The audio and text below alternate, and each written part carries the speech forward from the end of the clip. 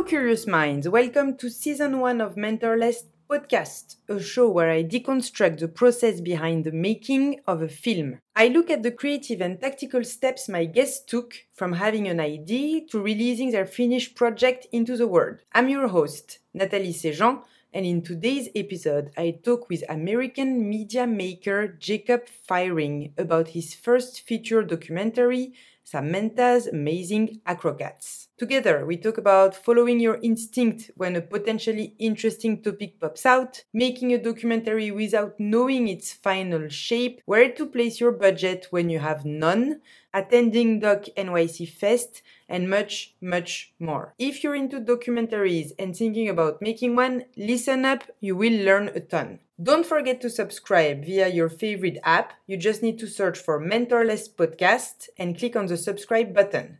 And if you like the show, consider rating it. It really helps. Enjoy the ride, and I'll see you on the other side. Jacob, thank you for being on the show with me today. Thanks for having me. Today we're going to talk about your first feature documentary named Samantha's Amazing Acrocats.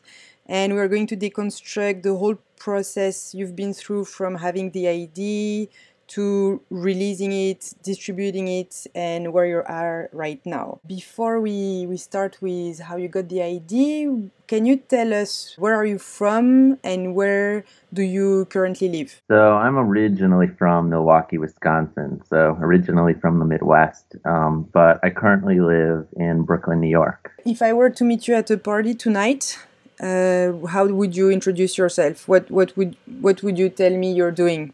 I would say, I guess, that's a good question. I'm a media maker. I guess maybe that's probably how I'd define myself. Conversation. And how do you explain media maker? I guess that I do different kind of projects across the board, from feature film now to music video to video installation and everything in between. Some documentary work. So yeah, kind of all of the above. So right now we're going to travel back in time, and I'm going to ask you to try remember. Hopefully you can. How did you first get the idea, or in for a documentary, I'm guessing it's a little bit different. How did you first encounter something that led you to making this documentary? Well, we are going very far back in time. It was probably 6 years ago at this point. And basically, I was making shorter documentary projects. I was making music videos, directing music videos, and I had really always been interested in creating a longer form piece. I'm really interested in a longer form narrative as well, of course, as a maker. So initially, my friend who lived in Chicago, I was living in Milwaukee at the moment, both in the Midwest, of course. He texted me a picture of a cat circus flyer, and I saw this text and I was like, yes. I didn't really know what a cat circus entailed, but I was intrigued. And I didn't really have intention of making a longer form film. Really, I figured if Samantha, who's the main protagonist in this film, if she was interested, we might do a short piece together. But basically, I went down to Iowa, where she was performing a show in the small theater there, and asked her about her circus. We'd communicated beforehand, so it's not like I just showed up and stalked her. But I was like, "Can I come down to this show and maybe we can make a short piece together?" She said, "Sure." And initially, that's what it was going to be. But as we continued shooting over the course of a couple weeks on and off, I realized that there were a lot of interesting ideas and moments in Samantha's life that were occurring. And so it kind of spiraled ever so slowly into this longer form piece. So I'm interested about deconstructing this phase actually. When you first went to see her, did you already have a camera? And do you remember how you kind of decided on how much you were going to follow her, or when you were going to meet again, all these elements? Right. So, I mean, the first time we showed up, it was kind of more like, we'll see, I didn't know what to expect. So I was like, okay, well, we'll check out this show and see if there's something there that could be compelling on screen. I had no doubt that her show was compelling, but of course, it's always a question of whether something in the real world will translate to the screen.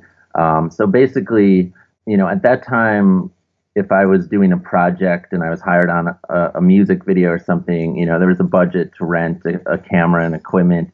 But for this, I didn't really have any of my own equipment. So I asked a friend who had a camera if he could come along, kind of, found random people who could provide audio equipment. And we just went and decided to see what this would entail, what this show would look like. And Samantha is someone who's a performer. She's very comfortable, on stage. So that kind of translated to how we began shooting. Basically, we started shooting right away, and she didn't have a problem with it. She's like, "Oh yeah, feel free to film me setting up for the show." We did a short interview that day, which kind of seems, generally speaking, I don't really do that on first shoots if I'm doing a documentary. But she just seemed like a very comfortable person on camera and on screen. So that was the initial approach we took.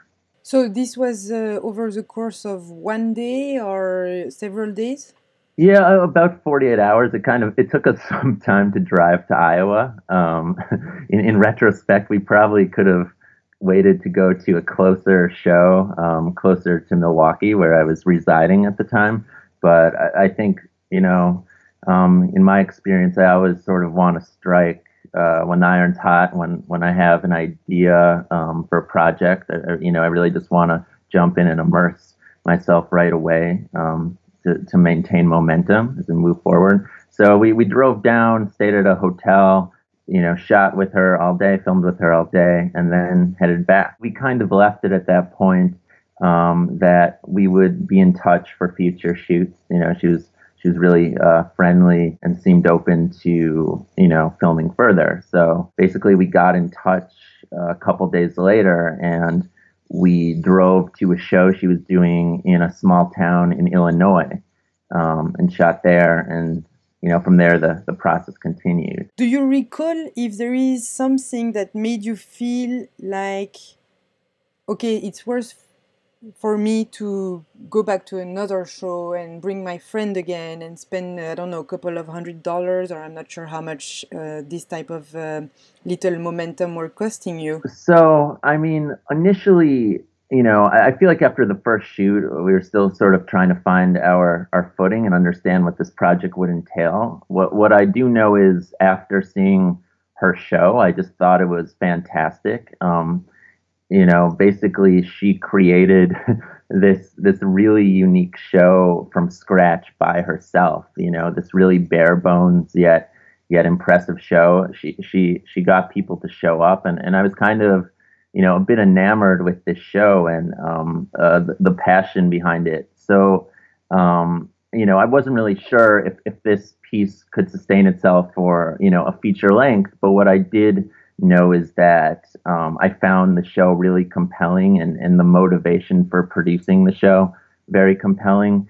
And so, at that point, after seeing it once, I knew that I wanted there to be at least some documentation of the show, whether it was a shorter piece or a longer one. So this happened in 2012, this first encounter? No, 2011, you said. Yes, 2011, I believe. Yes, it's been a long haul. So you started filming pretty quickly after that, and over the course of how long have you been filming, and how did you fund this journey? So these are all good questions. Like most documentary filmmakers, I feel like especially first-time feature documentary filmmakers, the budget was pretty close to non-existent. So basically, we found some grants once post-production started, but for the first 5 to 6 years, basically, predominantly, I was paying out of pocket. One of the reasons why it took so long to film is because of that reason. I was working other jobs at the time, and we'd film for a couple weeks, and then we would wait around for more money to come in and continue that process. That being said, I think in retrospect, that was an important part of the process because we really, over the course of time, follow Samantha and really, in my opinion, I believe, begin to understand her world over the course of 5 years in a way we wouldn't if this was shot in 6 months. So I think the patience really comes through in the story as well. I'm curious, do you know how much was the budget? I know you didn't have a budget, but you still spend money. So let's say, looking back, how much did these first 5 years, how much money did you put into these first 5 years? Right, and I mean it is all in the books. I would have to take a moment and look to tell you exact numbers. But what I will say is this was shot literally with literally like next to no money. Essentially, I didn't even own a car at the time. I convinced a friend who was interested in helping, and we would drive all over the country to New Orleans, to Minnesota, wherever with his car. We borrowed all of the equipment. We asked a lot of favors and returned those favors by helping with other people's productions. Sometimes we would sleep in a car on the side of the road, or in Samantha's vehicle when she was sleeping in a hotel. She was nice enough to let us sleep in the vehicle sometimes. So sometimes we would travel in the vehicle and do that. So really, the only expenses we had were gas and food. Everything else was just us doing it, out of our own volition. So. And you were doing the editing. How was it working after shooting? Once you were coming back home with the footage from a new shooting session, what were you doing with it? Yeah, so I mean, for the first year or so, I didn't really touch too much of the footage. In fact, a lot of the footage from the first year we didn't even end up using. I think the first year was really more about, in retrospect, even though I didn't really realize it at the time, the first year was really more about being comfortable with each other. So, filming with Samantha and making sure she was comfortable on camera and we were comfortable in sort of developing this relationship. But so the first year there wasn't much editing. And then from there, I began piecing the footage together and creating scenes and seeing what we had and what we thought worked. And that sort of was a continuous process till the end. In the last year, we hired an amazing editor to help finish the job because basically at that point I had lost perspective and I really felt I needed someone in the editing room with me. So this amazing editor, Armando Crota, came on and he helped. Well, I'd say he more than helped. We worked collaboratively to craft the final story. How did you meet with him? How did you find him? It was a very serendipitous experience because I was looking for an editor. And of course, as I said, our budget was really limited. So, especially in New York, it's like, some top rate editors, they cost a lot of money. You're paying for what you get a lot of the time. They're really good at their craft. And of course, it's going to cost a lot, especially in a city where the cost of living is pretty high. But so basically, I was looking around, I was asking friends, and one of my friends said, or she told me that she was part of this listserv in New York, where basically a bunch of different media makers post, either jobs or, inquire about different talent. And so she was nice enough to post an ad, and a bunch of people responded. But one of the people that was really notable was Armando, the editor that I worked with. And so really the first time we met was via Skype and we just talked about the project. I sent him a link of footage that I had edited together and we talked about what the final project could look like and went from there. And at that point, you already knew you were going for a feature, right? I did, and it was really complicated because one of my concerns was whether this film could sustain itself for a feature. I knew that it felt like a longer film than a 8 to 10 minute short, and I wanted to use all of this amazing footage to craft a piece. But I was trying to determine a length that would be you know that would be a good length, and would not only be watchable but sustain itself and be engaging. So that was one of the questions, and it turned out being a relatively short feature, but I guess technically it's a feature film. One of the things that I found very interesting in your documentary, which you kind of mentioned before, and I just want to make sure that I'm imagining it right, is the fact that there are a lot of ellipses. The time is passing between two filming session, and you understand time is passing, although you might not know how much time has been passing between two moments. And I was just wondering, you were basically going there when you had time, or were you in touch with Samantha and she was telling you, I think it might be interesting for you to be here at that point? And the reason why I'm asking that is because there are a couple of moments in the documentary where I found it interesting that there was not more content about a certain type of event. Mm-hmm.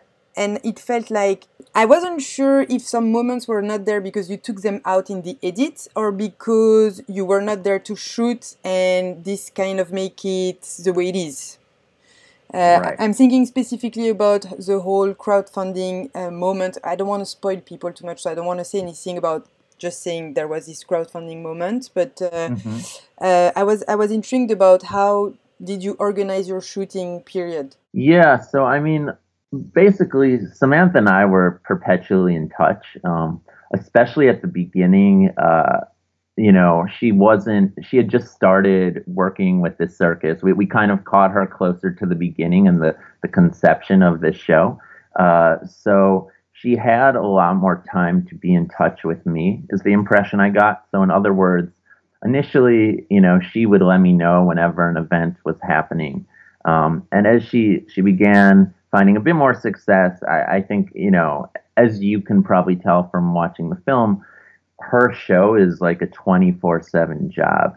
She's either driving from one city to another. She is, training her cats. She is, building new sets. She's doing all these things. She's, constantly working at her craft. So at a certain point, I felt like, it felt like she didn't have as much time to keep me posted, and it required me, inquiring a bit more and saying, okay, what's happening in your life at the moment? Can we check it out?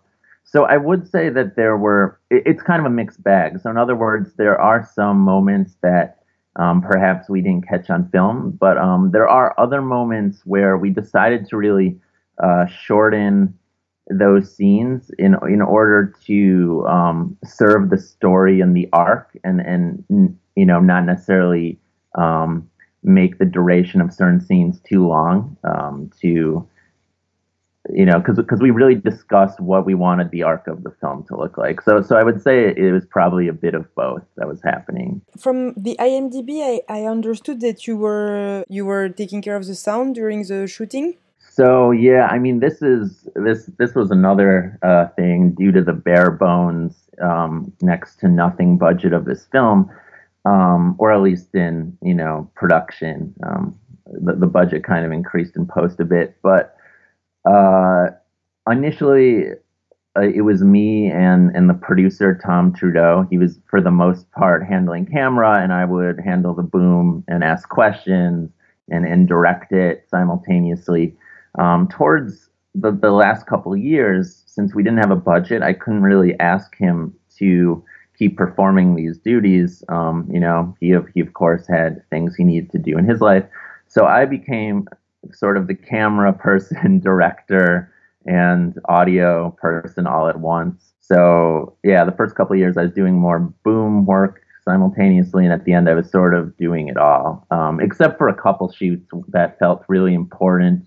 for sit-down interviews and things like that, where I brought in a larger team that could light the space and that could shoot it while I sat down and interviewed. But yeah, so that was also a mixed bag. There's a lot of improvising over the course of this period of time. Well, that's great. I mean, how are you doing when you were handling the camera to get good sound? Did you put a mic on her or? Yeah, so a lot of time I would put a lav on her, and also had a shotgun mic on the camera. Sometimes, unfortunately, due to the fact that she's constantly in motion, there wasn't time to put a lav on, and in that case, we had to deal with what we had. But I tried to as much as possible. Basically, one of the things that I always find impressive in documentaries and that happened in yours is the fact that it really felt like you had access to pretty much everything. Samantha really opens up while doing her other stuff. It's not like she's sitting on a chair looking at you and talking. It's like she's just not trying to pretend. I'm guessing over the course of many years it's hard anyway, but the opening of the documentary is her waking up. How do you happen to shoot when someone is waking up and going through their morning motion? This is a question I have. Yeah, no, that's a very good question. And I think it differs from project to project. As I said, I think due to the fact that Samantha is a performer, she felt pretty at ease and comfortable around a camera. So, shooting her getting up, basically, there was always a conversation regarding what would be shot. For me, I try to look at documentary making like having a conversation. In other words, I'm not trying to like hide and get the shot secretly or covertly. To me, the joy of working in documentaries, collaborating and hopefully both parties get something out of it. If not, it doesn't really sit well with me, or I like the camaraderie of working together on something. So conversations like that were had beforehand. It wasn't like I was just like busting into her van and like surprising her with the camera. We kind of talked about it the night before or a couple days before, and she's like, yeah, that's fine. You can come in and film me getting up if whatever you need. She was pretty generous in that regard, regarding what footage she allowed us to get. But there were a lot of conversations. I always wanted to make sure that I was not overstepping any boundaries as much as I could. It was never worth it for me to exploit a situation to get a shot. So hopefully she felt as comfortable as possible throughout the process as could be given, the close quarters and dynamics. So there is I don't know how much of it you realized when you were filming and how much of it happened in the editing room, but there is this Samantha's journey is a very interesting mirror to any creative's journey, which is basically, I'm doing something I love, but it's a struggle and nothing tells me if it's going to get worse or get better and for how long. And this is just the way it goes for all of us. Even a success doesn't mean, that it's going to stay like this. How did you decide to stop this story, and how? It's two questions that have nothing to do with each other, but how did you decide to stop this story, and how did you feel about this? It's not an easy story. Her story is not an easy story, and you had there is nothing that tells you it's going to get better or it's going to get worse. I'm guessing in the first few years you were filming. I don't know, maybe I'm wrong, but I feel like it was you had a good instinct on something that could have just stayed that way for a very long time. So I'm just interested in the process of how did you feel it was time to stop at the moment you stopped the story? Yeah, that's a good question. I don't think you ever fully know. But something interesting you said, which really spoke to me as well, is as I was filming Samantha, I really identified with what she was doing. I see quite a few parallels between a cat circus and being a filmmaker, or as you said, making any piece of art. So, I think that fact really kept me open to continuing the process for a long period of time, because I did really identify with what she was doing. Um, as far as ending the project, it reached a point where I believed that we were exploring very specific ideas of artistry in contemporary America and what that means. And so I believed we hit the certain point where she reaches a certain peak. I don't want to talk about that too much, of course, and give anything away. But that's the trouble but, with documentary. We cannot say anything. exactly. We're talking in abstracts here and in broad strokes, but it's really funny. But basically, it hit a point where I was like, okay, every scene in this film is basically leads to a certain idea about pursuing a craft or pursuing a vision, and we could have kept filming. But I felt like we hit a point where it was conclusive, at least to a certain degree. And once I realized that there was this pinnacle moment that, felt like there was at least some sense of closure, I felt like, that was a great moment to stop. I was like, we could film another 5 years and see if things change, but I feel like there is this really defined moment that could serve the story and be an ending. And I think instead of seeing what happens over another decade, now is the time to finish this up. If that makes sense. I know I'm trying not to give too much away while giving a satisfactory answer. I think it does. Yeah. So during this first 5 years when you were it was just you basically shooting with your friend at the beginning and then on your own and editing a little bit. As you were seeing that you were spending more and more time doing this project and it was likely to become a feature documentary, did you ever consider launching a crowdfunding campaign to help you sustain your efforts during the shooting of the documentary? I did, and it was a really difficult call because on one hand, I was like, this could really help the film. On the other hand, I felt really conflicted for a couple reasons. One of them is just that I didn't want to potentially take money out of Samantha's pocket. She over the course of time develops a fan base, and she tours constantly, and one of my concerns was that maybe people would decide to give money to this, but then maybe not buy her merchandise that helps sustain her, or not go to one of her shows. So for me, I was really trying to affect or not affect her life, or I'm sorry, affect her life as little as possible. Also, I had made a lot of projects before, but this was my first feature. And as a first time feature filmmaker, maybe this is me being stubborn, but I really feel like I wanted to prove that I could make this, and not ask other people to help without them really having an understanding of my work as a feature filmmaker, since that was something that was not completely there was really no proof that I could do this yet. So, not to say you shouldn't ask for money when you're trying a new endeavor, but for me, I think there's something in me. It makes it hard for me to ask for financial help when I'm pursuing art. So you come back, you were done with shooting and the real post-production phase was going to start.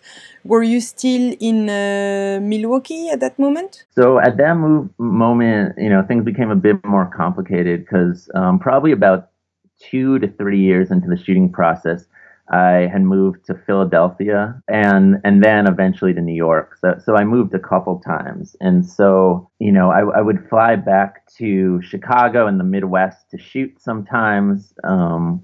And, sometimes she was touring on the East Coast. So, we would actually film in Philadelphia or film in New York when she had shows there as well. But I will say that, a lot of the footage that we shot was captured when I was still living in the Midwest. It was almost like by the time I had moved, it was more about getting very specific and pinnacle moments. We felt like we really had a lot of footage that encompassed her road life and her touring life. I'm interested in understanding what was your thinking in terms of not only post-production, but also were you starting to think about distribution, film festivals? And the reason I asked is because it interests me, of course, but one of the things you wrote to me when you wrote to me about your project is that you said, I learned that with zero connections to industry and film festivals, it is possible to make something that can be shared, discussed, and find an audience. So what's interesting to me in your journey is that you really made a feature film pursuing a story that was interesting to you, but not necessarily having anything in place to make sure it would... you didn't have any advantage, let's say. So what did you do? And how did you learn, discovered, and acted to have your film into festivals and anything you want to share with us? Yeah, I mean, it's funny because in retrospect, filming this project, it was such a naive time in my life. Just regards to, basically, I just followed an impulse. In other words, I was like, I think this project that this woman is pursuing is beautiful and amazing, and I think it's really cool, and I think it would make a great story. It was at a time where really internet content wasn't as prevalent as it is now, just as far as, of course the internet existed, but I feel like there's really been a shift towards online watching in a way that wasn't there before. So I really wasn't thinking about distribution, which if I made this film now, I would probably think very differently. But, basically I was like, I want to make this project. I think it would be something potentially that other people would want to see, but that was really as far as I took it. And towards the end of making it, then I was really trying to consider, okay, what is distribution going to look like? And it was actually something I became pretty concerned about because I realized in the editing room that this was going to be a fairly short feature. It's not like a 90-minute feature that has a more theatrical length. So I was concerned that festivals may not want it as a result of it. Maybe we should say that the feature is 70 minutes, I think, if I remember correctly. Yes, I think technically, at festivals and on television, a feature is 52 minutes. So mine definitely makes the cut in that regard. But, a lot of film festivals, this is my understanding of it, at least, probably a film festival programmer could speak more to it than I. But, my impression was that it's more difficult to put in a shorter film because for programming's sake, a lot of programmers potentially want to put a film in a festival that's at least 80 minutes so that an audience feels like it's worth going out to see it, instead of going somewhere for 50 minutes and then turning around. Although that might have changed a lot in the past couple of years too, as, content has so many different lengths now. I think some of those barriers are being broken or, people have a different idea of what a duration of a film should look like. I'm kind of rambling a bit, I guess, but it's interesting. So much is rapidly changing in a way that I feel like it wasn't when this project began. It's true that it's every 3 years now. When you look back, it feels like, wow, if I had known this was going to go that way, I wouldn't have done it like that. But so I'm intrigued about. First, I should take a step back and go back to the post-production. You said you got a grant for post-production. So what in post-production did you do? What did you apply for? What type of grant did you get? Yeah, so I mean, there were a couple different ones I got. I was living in Philadelphia at the time. And basically, there's this association there called the Philadelphia Film and Video Association. So I applied there, and I received some help. I was actually at the time I was in Philly because I was doing a master's program in media there. And so I also was provided with some university funds that was really helpful that I applied for. So those were the two predominant ways I received funding, which really helped in post-production.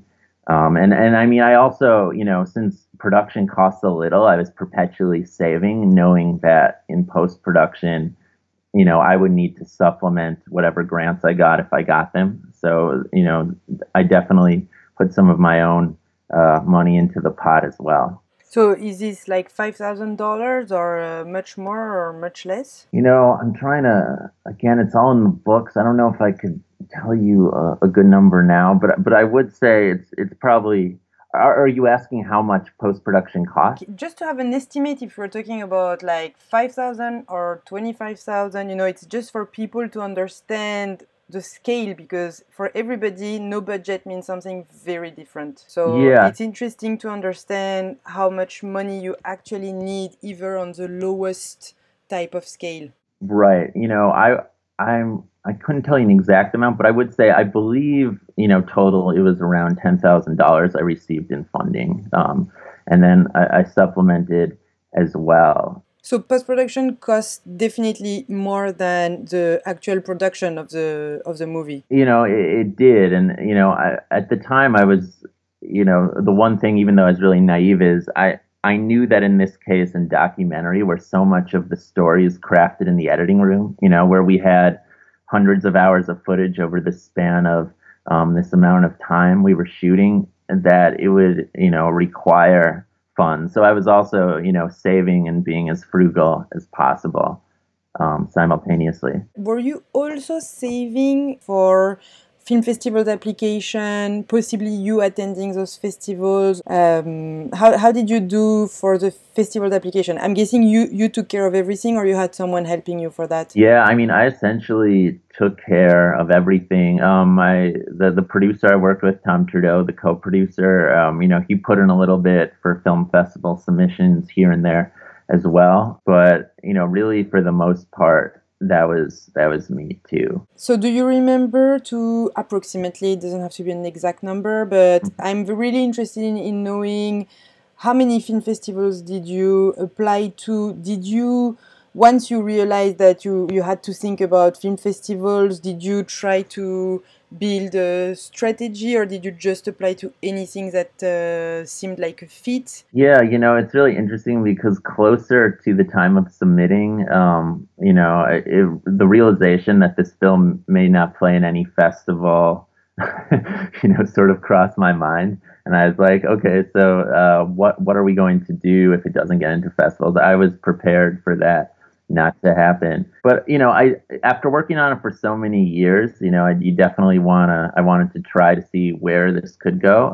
But I kind of had zero expectations, and not because I didn't believe in the film, but because I feel like it gets more competitive each year with accessible technology. So many people are making things and submitting them to curators.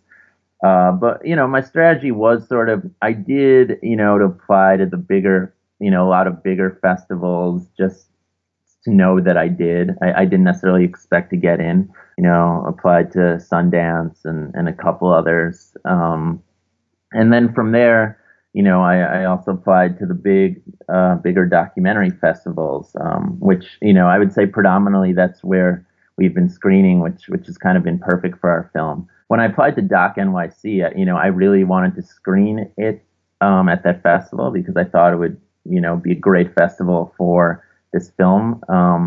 But I didn't expect to get in. I was really surprised and, excited to be part of such a great festival at that point. So, we kind of applied to the big festivals and then sort of isolated and worked our way down to other festivals that we thought might be a great fit for the film. And so when you got into IFC and your film premiered there, what did was it like one screening during the festival, or there were several screenings? Did you print flyers, or were there Q&As? Were there anything during that time that did you meet any distributors? I have no idea how it works over there. So can you tell us about it? Yeah, so I mean, Doc NYC, it's a really great festival because I think they really strive and try to help filmmakers, meet people in the industry. It's not like you're guaranteed to sell a film there. I sure didn't. But they set up daily. There's meetings that you can have with a couple other filmmakers and distributors to kind of just understand the lay of the land a bit. So you can ask them any questions. You can say, potentially, if they're interested, can I send you a link to my film? And so, yeah, to answer your other questions, I guess I'll start at the top. We had one screening there. It was really great. It was on a Friday night, which was kind of a really ideal time at the IFC Center. And yeah, we kind of tried to promote the film as much as we could. We made flyers and sort of isolated locations where we thought interested parties would go. Printed out a couple posters. But that being said, our budget is so tiny that there were some things I wish we could have done, or I wish I had accounted for that I didn't. I wasn't able to hire a publicist, and I think a lot of other films there did that. So really, I was for a month emailing a lot of writers and seeing if we could potentially collaborate on a write-up or an interview. I was doing all the press myself, so it's sort of juggling like 80 hats at once at that point, trying to finish up post-production, trying to promote the film both digitally and in the real world. I don't know. I guess I don't know what the real world is anymore since digital has taken over. But I was sort of tap dancing. I was doing a bit of everything. What happened after the screening? Do you feel it helped the documentary getting in other festivals? And where are you now, basically, with the movie? I don't think necessarily. I guess I can't quantify if it helped it get into other festivals. In other words, I think all the programmers that I've met, they really love films, and the impression I've gotten is that they really choose the films that they think will best fit both as a curated festival, but also that they really enjoy. But I will say that festival put a bit more attention on it, which I felt was really helpful. And I think my film at Doc NYC was probably one of the lower budget films on the totem pole, perhaps the lowest budget. I'm not going to make that bold statement, but we were really bare bones, and I really appreciated them programming it because it is a lower budget production. But after the festival, I received emails from other festivals inquiring about it. So I won't say that it got me into other festivals, but I will say that because Doc NYC is, a pretty big documentary festival, I think other people learned about it from that. Right now, where is the documentary? Did it play in theater? Or could you find a distributor? Could you sell it? What happened next? Yeah, so that's a good question. And, maybe we should check in a couple months, because it's still actually, we're in the process of deciding the best steps to take. We've spoken with a couple distributors. We're still playing the festival circuit. We're going to be at the San Francisco Documentary Festival at the beginning of May. We'll be playing in Australia, in Melbourne Documentary Film Festival. And I'm not quite sure what we're going to do yet. That's still something we're discussing. What are the different options you're thinking about? Well, there's a couple distribution companies that have expressed a bit of interest. Something else I've considered is self-distribution. Although, there's pros and cons to both of that. And it's something that I didn't really consider when we began making this film. And also, I think something that happened simultaneously to making it is that there is a large cat fan base out there. An internet cat fan base. I think that sort of blew up while we were making this film. So, I am kind of contemplating, while this film isn't specifically about cats, obviously that is a part of the story. So I am thinking about, who would be interested in this film and how to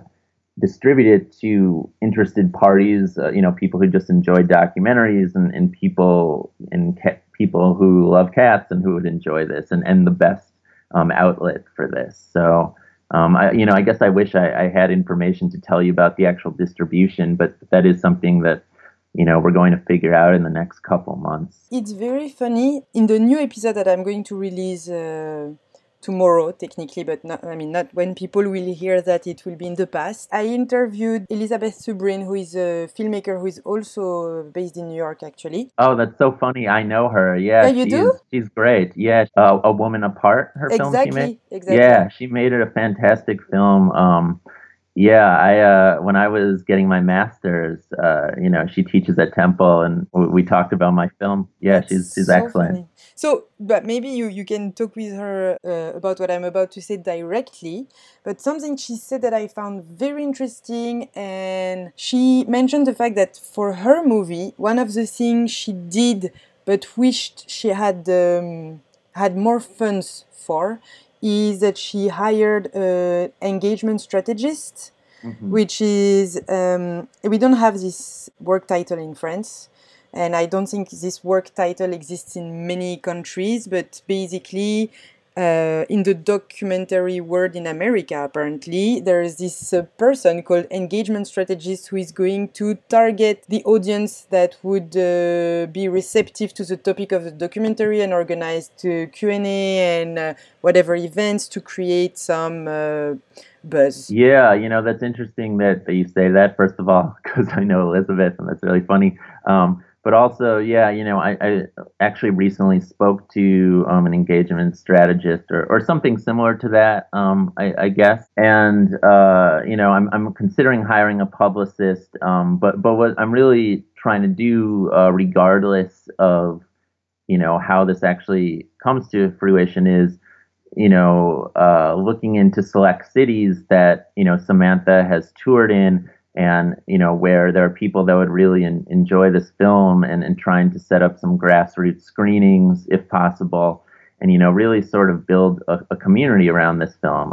Because I think, one of the really beautiful things about her art and her circus is the fact that there is this community that really appreciates her work and we're hoping to build outward from there. I don't think it's the case for a lot of movies, and I think it might be very hard to self-distribute because for the price of one film people can just have a Netflix subscription. But in your case, I think there's a lot of potential as long as you can find the people who will help you out. Yeah, no, I agree 100%. And I think more now than ever, it's something that, everyone should consider from the beginning of production.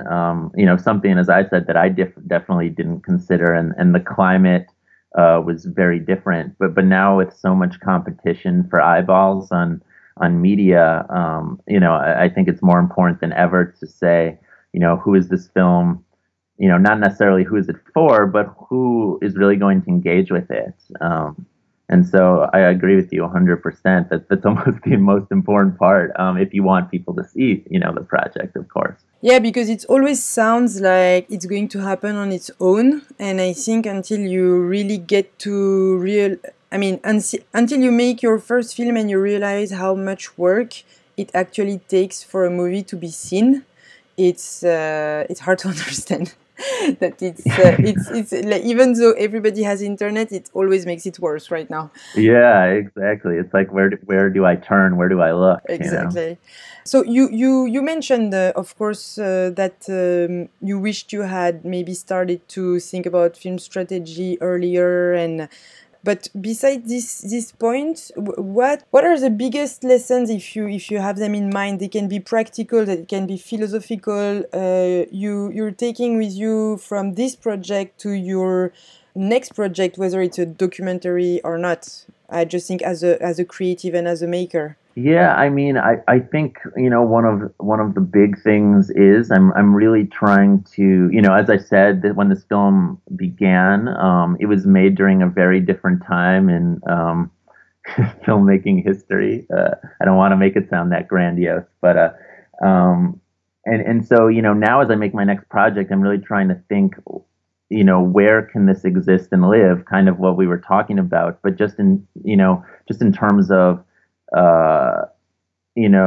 I'm considering, would the next project just play on the internet? Would there be a specific forum for that? But also, I guess, I'm really, considering how much of the budget should go to outreach, and it's kind of something we just talked about. But I think that's the greatest lesson, because when I made my first feature, I was so focused on completing it, and doing all of these steps by myself. The idea of distributing it sometimes slips through the cracks naively, and that's really, what it comes down to at the end of the day, if you want people to see it. I would say also, after this experience, I really, the next project I'm planning on working with a lot more collaborators. It was really kind of great working predominantly with one other person or by myself, and I think this project couldn't have been made in another way. I think the way the story is told, this bare bones crew, was essential, because it's kind of a more intimate portrait, I guess you could say. But in the future, I really want to make sure that I have a solid crew in place to make the next one. So I can really focus on these, one specific and important area of production or post at a time, instead of juggling it all. Yeah, it's funny because one of my big questions is, if you would have started thinking about distribution early on and have maybe hired someone to help you create some audience engagement, would you have taken as many years to shoot your film, or would you have felt the pressure to release it as fast as possible? And I think in your case, your film benefited from covering many years, as you said, instead of being done in 6 months. And that might be partly because you were not spending money on other departments and felt like it needs to move forward. That's totally subjective, unscientific, personal opinion. But what I find interesting with your film is that at the same time, the internet revolution is playing in your favor, because cats are a thing now, which, Right. It was not really, I don't know, like, I don't feel... It's even hard to remember how it was 5 years ago. This is how crazy fast things are changing. But, today it does feel that there is an audience for cats topic, even serious ones. And so that's kind of my internal debate, which is, we always say hire someone to help you with the audience engagement as fast as possible, as early as possible in your project, and at the same time, how do we know because most projects take 3 to 7 years.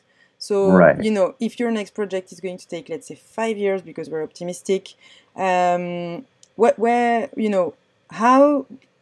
we're doing today is going to be relevant in 5 years from now. I don't know, in terms of audience engagement, I mean, not in terms of content creation. So...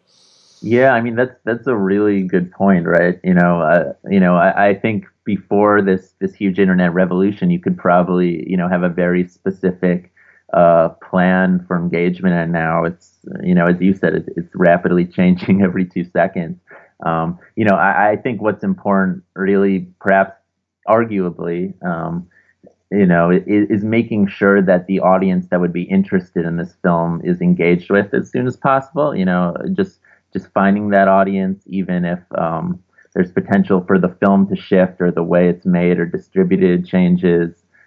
Just having people, in some ways, it almost seems like the future of media is community based. In other words, so many people are releasing content online and finding communities. So I think that's one avenue that's interesting to think about and worth exploring more, which wasn't done with this film in the preliminary stages. You mentioned you were working on something right now. Are you working on something right now? What type of project it is, and if you can tell us about this, actually. Yeah, so I mean, I basically, because this film, we've been going to all these festivals, and thinking about distro. I have a lot of small projects in the works, either shorter documentaries or and web series ideas as well, but nothing I can speak on too much as of yet, because basically I have a huge list of projects that I'm going to get started on as soon as this film is distributed. So it's more, there's a lot of ideas percolating, and I'm trying to decide which is the next one to work with for the long haul or the short haul, I guess. But one of them is going to be a smaller collection of short documentaries, and I kind of want to play with that form and put them online and see how that goes. If people want to know more about the documentary and or reach out to you, what are the best ways for them to do it? And then, of course, I'll link to everything on the site. We have a website for the film. It's acrocatsmovie.com. Our email is on the site, and you can just contact us directly, and we'll get back to you. We're on Twitter, Instagram, Facebook. All of those links are on our website. So yeah, definitely reach out there, and we'll get back ASAP. Jacob, thank you so much for your time, for taking us through your creative journey. Oh, thanks so much for having me. Keep us posted, keep me posted, and I'll make sure to keep the website posted and the readers certainly posted. And until next time then. Oh yes, until next time. Thanks again for having me. This episode was produced and edited by me, Nathalie Sejean. The music was created by French artist Soul of Bear. You can discover their techno universe on SoundCloud at soundcloud.com/soulofbear. You can find all the show notes along with all the previous episodes on mentorless.com/podcast. Thank you so much for sticking around until the end. I'll see you in 2 weeks for our next episode.